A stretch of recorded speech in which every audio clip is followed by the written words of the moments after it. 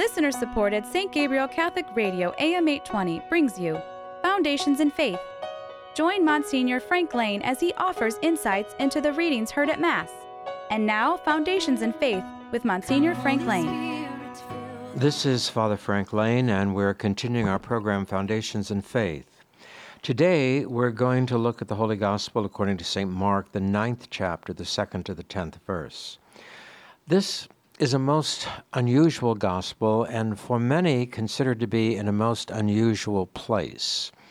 But it belongs where it is, and as we move into the gospel, we'll try and see why that's so. It's the story of the transfiguration of the Lord, and it begins that Jesus took with him Peter, James, and John. They're going to see the glory of the Lord, but they are also the ones who are with Jesus at his agony in the garden. So they're going to see, before the actual crucifixion, the extremes of the presence of the Messiah in the midst of the people of Israel. Exactly who he is beginning to be unfolded to them, and they are beginning then to understand. First of all, they have only seen him now in his public ministry. They have seen his signs and his wonders. Eventually, now, they are going to see his glory, but they are also then going to see the depths of his sadness, the depths of the pain of his heart for the sake of his people. And so Jesus took with him Peter, James, and John and led them up a high mountain where they could be alone by themselves. And there in their presence he was transfigured. His clothes became dazzlingly white, whiter than any earthly bleacher could make them. Elijah appeared to them with Moses, and they were talking with Jesus.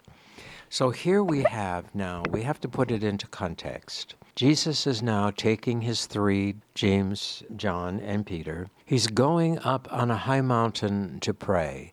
There's a great deal of debate in the Gospels as to where that high mountain is. Tradition seems to have settled on Mount Tabor, but it's also possible that it would have been the Mount Hermon, which is nearer to Caesarea Philippi. For what has happened is now this gospel follows upon the testimony of St. Peter. In Matthew's gospel in 16:18, when Jesus says, "But who do you say I am?" And Peter says, "You are the Christ, the Son of the living God." That testimony of Peter is the bedrock of the faith through all time until the consummation of the world. Jesus is the Son of God. He is the Messiah. He is the Christ. In that testimony then, Jesus, as we know, begins then to tell Peter what that means to be the Messiah. And Peter is dismissive of it because for him, the Messiah is going to be the fulfillment of the nationalistic expectations of the people of Israel, something we've seen over and over again. And yet Jesus says to him, "Get behind me, Satan." And then you're thinking like man and not like God. Then he begins to tell him what it means to be a disciple. And part of that is, unless you take up your cross daily and follow me, you will not enter into the kingdom of God, and so forth. So he is introducing the element of suffering, and he is introducing the element of disappointment, and he is introducing the element of the great burden. Once this has taken place, then he takes the three disciples with him. Then he goes up onto the mountain, and then it says he has transfigured.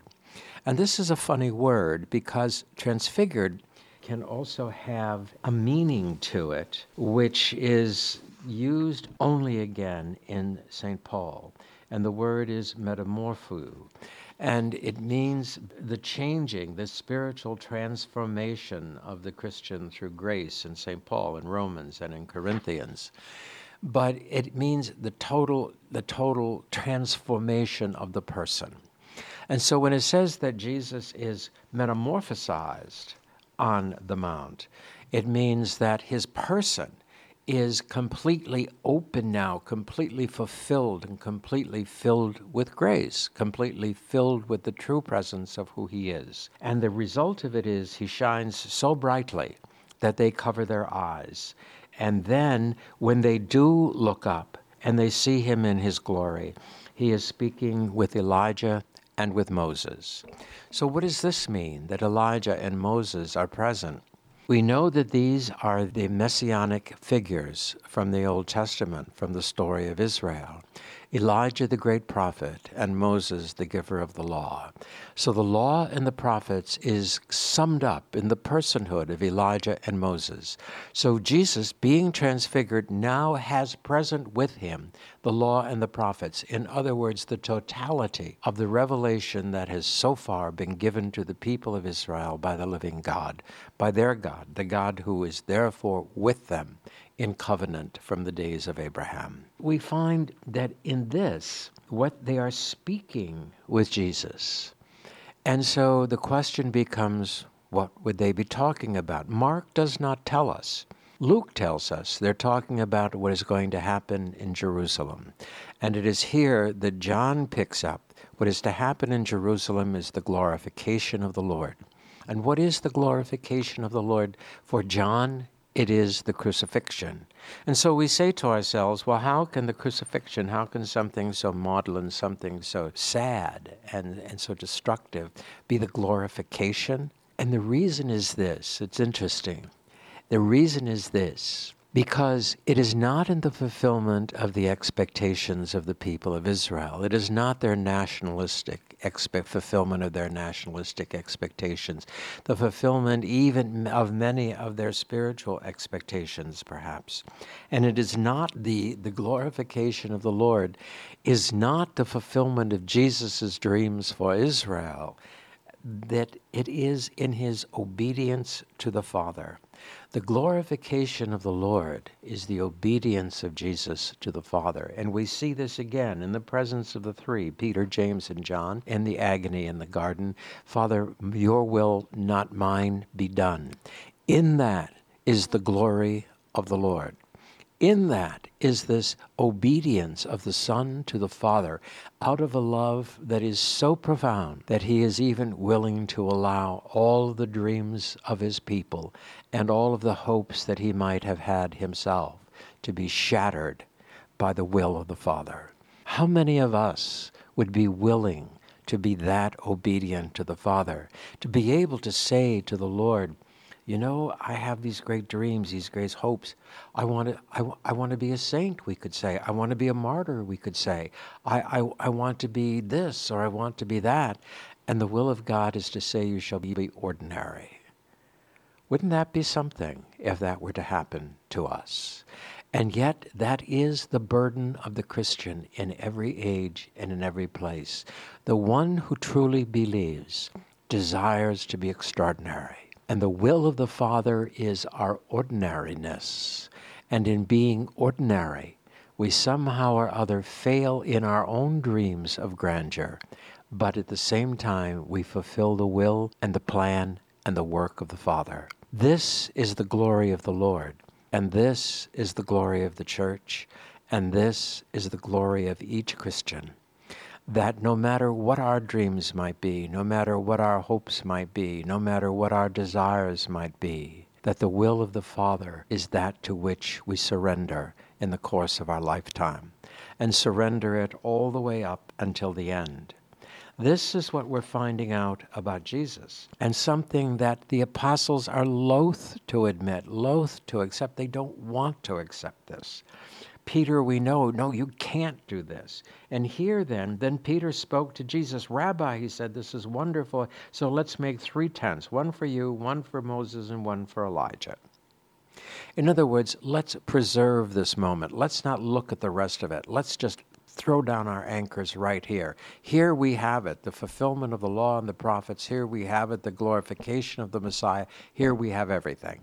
Let's just plant it firmly on the earth, and then we can always have it with us. But it says in the gospel also, he did not know what to say. They were so frightened. And so then, once he has tried to hang on to the vision, once he has tried to hang on to what they see before them, then the voice comes from the cloud, this is my beloved Son, listen to him. This is God's directive to each one of us as well. Listen to the Word of God. You know, it's interesting. We can get into discussions, political discussions, you know, one of the big issues in politics is well, you can't talk about politics, and then all of a sudden you're saying, well, you know, abortion is a political issue, or euthanasia is a political issue, mutilation of children a political. No, it's an issue of human persons. It's not a political issue. It is a moral issue. And in that moral issue, we can have these discussions. And many of the discussions are, and I recall some discussions, well, I believe this and this is why, and I believe this and this is why, and I'm a professional this and this is what I see, and I have worked with this and what I see, and so forth. Not once in those do we hear the part of the discussion being, but God said, but God said. God spoke through the Scriptures.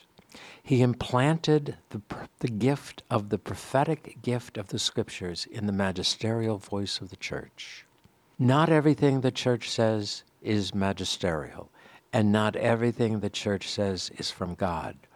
But there are things which are in the heart of the church through the magisterium that have been preserved for us for generation upon generation for thousands of years. The things that God has spoken to his people. This is the beginning of any discussion of the issues concerning humanity. It is not my professional skill set. It is not my education. It is not my personal experience. What has God said about it? Go back to the gospel. And a cloud came, covering them in shadow. And there came a voice from the cloud. This is my beloved Son. Listen to him. Listen to him. Jesus, now we have already seen him in the temptation in the desert, overcome evil. In the healing of people, overcoming evil. We have also seen in him picking up the prophetic strain of John the Baptist. Repent, for the kingdom of God is in it. Be spiritually transformed. Paul uses the word metamorphosis. He uses it in Romans. He uses it in Corinthians. Yourselves to be changed by the love of God in your life. Allow that. We've seen all that. And then Jesus, whenever he speaks now, in the temptations he has overcome evil in any possibility. There was no possibility of evil in his life, but all the attacks he overcame. He overcame the powers of evil. And then he overcomes it again in the sinfulness of the world. And then he overcomes it again in liberating people from the clutches of that sinfulness in the world. Pick up your mat and walk. And they are scandalized. He said, what's easier to say? Pick up your mat and walk, or your sins are forgiven, or pick up your mat and walk. And so they're scandalized because he forgives sin. Then in John's gospel, he says, whose sins you forgive, they are forgiven. This is the power, the unleashing, the liberation from bondage is the work of the Messiah. He overcomes evil. And in overcoming evil, he then utters the words of prophecy, which means authority and authenticity. And in that, he therefore guides and directs the lives of his people from the inside out. And all of the powers of heaven and all the principalities and all of the arguments and all of the education and all of the corrupt institutes of higher education and all the professions which have gone astray, none of their wisdom is greater than the Word of God. None.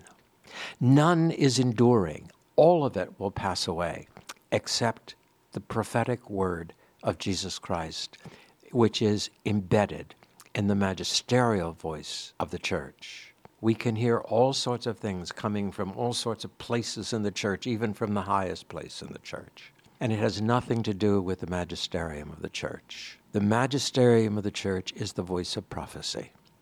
And the prophecy is that which is embedded, guided and protected by the Holy Spirit in the deepest magisterial office of the church and in the deepest tradition of the church.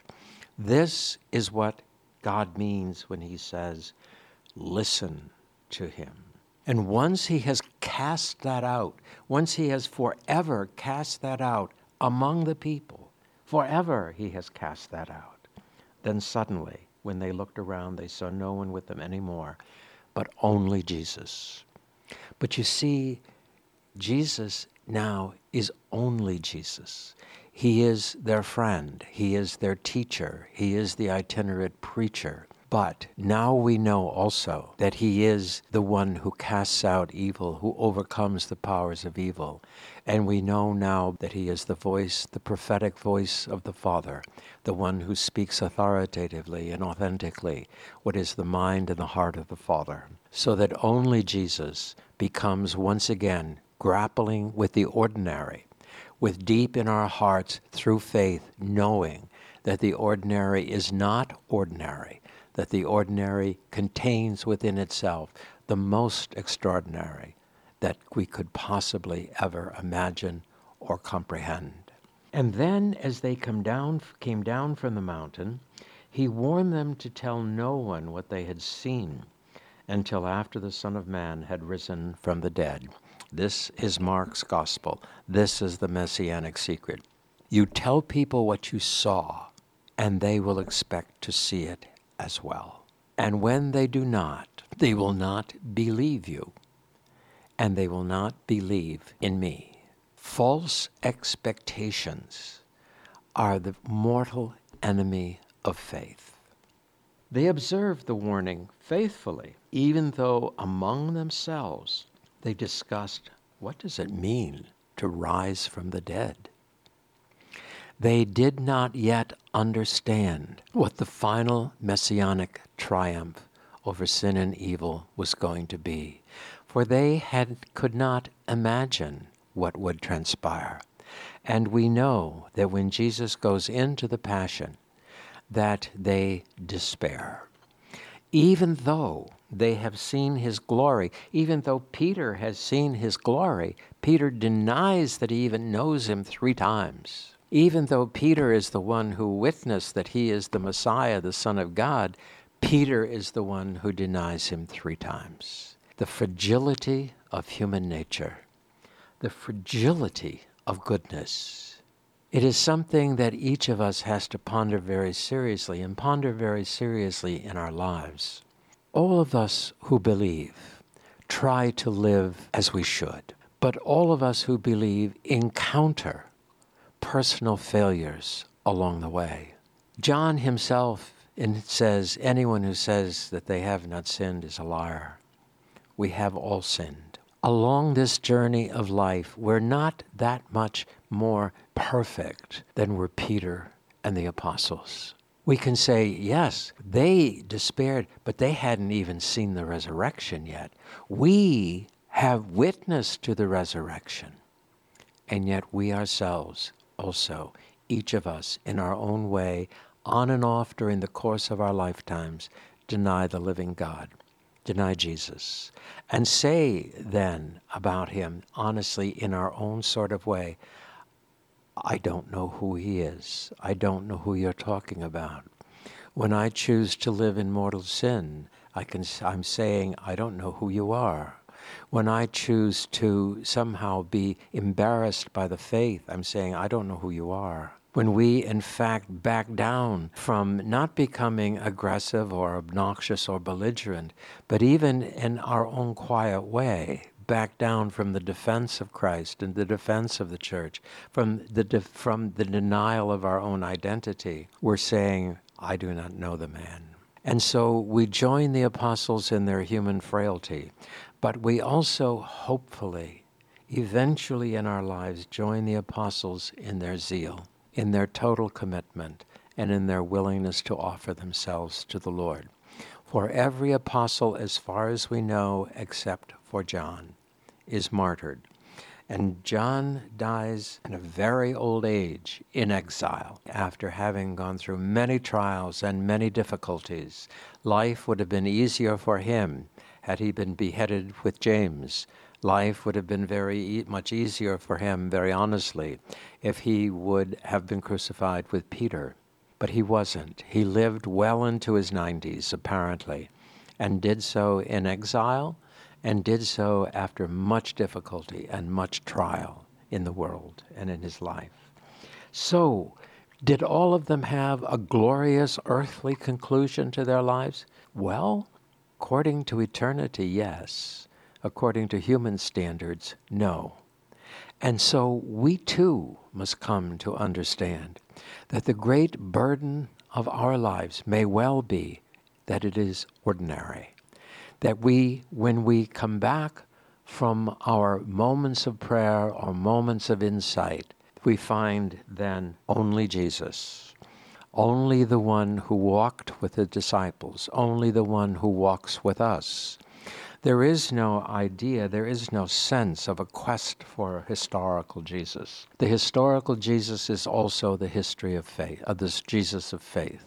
He walked with the disciples and he walks with us. He does so in sacrament, and he does so in word, and he does so in truth. But he is closer to us in Eucharist than he was to the apostles before the resurrection and before the Last Supper, actually. We have an advantage over the disciples, is that not just as Jesus is a companion to us, but Jesus is within us and we are within him, that he shares our life with us and we share our life with him, and that in so doing the closeness becomes even more so than what the apostles were privy to. And yet we too, like the apostles, fail him and deny him.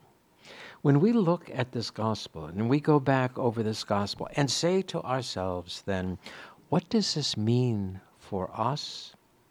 What it means for us, there is a certain simplicity to our faith, a trust, the kind of trust that a child has in their parent, the kind of trust that a child should have in those who look after them and guide them in this world.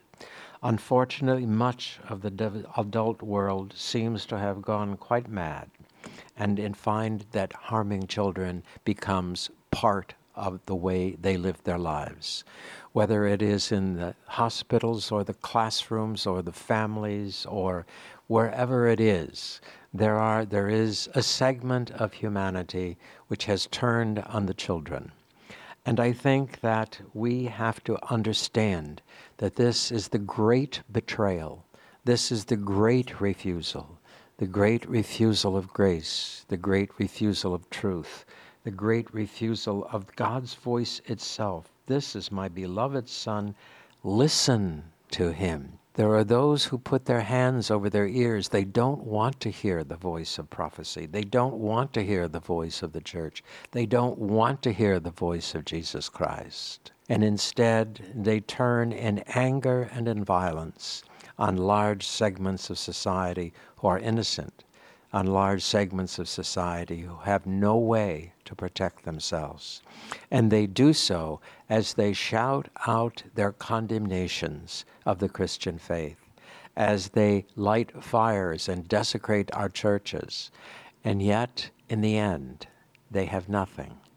And yet, in the end, we have everything. And I think that this is something that should bring us a certain amount of peace and a certain amount of calmness. We certainly should work to save the children from the evil forces of society, wherever we find them and wherever they are. We should work always for the good of all people. We should strive to do the very best that we can to eliminate the power of sin in the world. In the end, our efforts will turn out to be probably fairly ordinary. We will not always have great success, although we may have successes. But in the end, did we listen to the Word of God? Did we believe it in our hearts? And did we try to live it in our lives? Free from the madness of culture and time and place, and free from the pressures and free from the dangers of contemporary society. We are the believers. We are the pilgrims. We are the children of the Lord. We depend on him and trust him as a child trusts their father and should be able to trust their father. We walk the rocky road of that pilgrimage, and there is no reason for us to believe that we in any way, shape, or form will be more triumphant than the Lord or more immune than the apostles. We will walk the road, but we will walk it into eternity. And I think that we take hope as the apostles took hope. The transfiguration did not remove from them their human weakness, but it planted a seed within them of ultimate trust. Our encounters with the sacramental Lord should do for us the same. It will not alleviate our fears, it will not alleviate our failures, but it will plant within us that seed of hope that leads us onward into the eternal kingdom of God. Foundations in Faith is a production of listener-supported St. Gabriel Catholic Radio AM 820. Archives of Foundations in Faith are available at stgabrielradio.com.